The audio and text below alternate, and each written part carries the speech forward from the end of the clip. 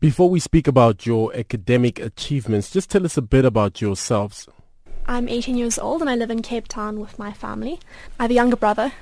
I really love music. I play the piano and the flute and the piccolo.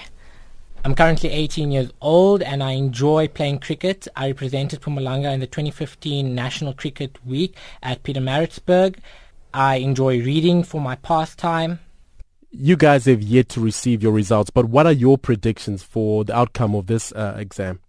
Well, I hope I achieved 7 distinctions and then 1 for AP Maths. I've already received that result. Well, I have 7 subjects, so I hope to get all 7 distinctions. Which are your respective strongest subjects? I think Maths and Physics. Well, the same for me, Math and Physics. We read a lot of reports where students are failing at maths and especially also physics. What advice would you give to students out there when it comes to studying such subjects? Do you find it difficult yourselves?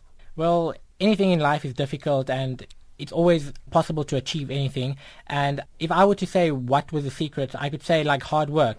No matter how hard something is, where there's a will, there's a way. And if you persevere in something that you really want to achieve in, you will receive the results. Yeah, and look, Maths and Physics isn't necessary for everyone, just like the arts aren't.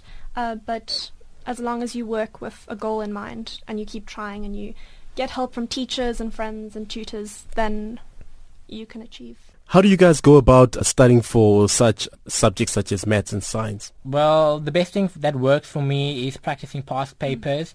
And also, if you have like questions and you're in doubt of some of the content, it's always important to get someone to help you, your teacher, your tutor, whoever, and make sure you cover all the essential points of that particular topic.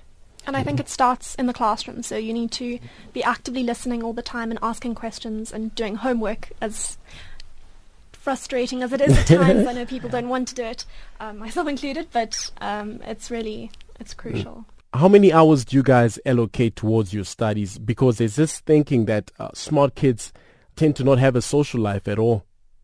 Well, I don't base everything on natural talent, but it takes me about, in a day, I would probably go about 6-7 hours.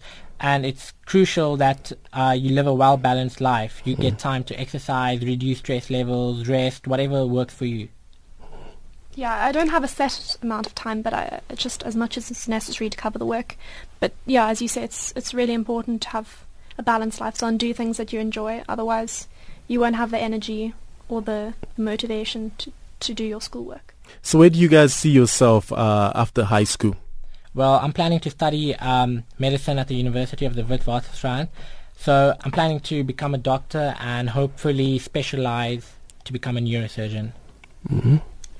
I'd like to study a BSc in Maths and Physics, either at UCT or the University of Stellenbosch. And after that, perhaps further study overseas and research and lecturing probably after that.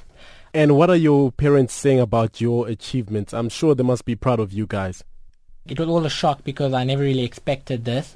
Well, I did know that I will do good in my province, but national level is quite an honor to be here. And my parents are still in shock, so we'll have to get around to that. Yes, it was really a surprise to be invited, and yeah, we're just so grateful. And for students out there who want to be in your shoes or follow in your career path to being top achievers, what advice would you give them? Well, I'll say it's crucial to plan. If you really want something, you should strive to get it to your utmost best. And just keep on going. No matter how many times you fall down, keep going, get up, and set some goals. For students who fail their matric, what advice would you have for these students? I think although it's very disappointing, it's really important to try again. Maybe if you don't want to do that, you can go to another college or technical institute. Failures are really disappointing, but it's how the person comes back, hits back hard.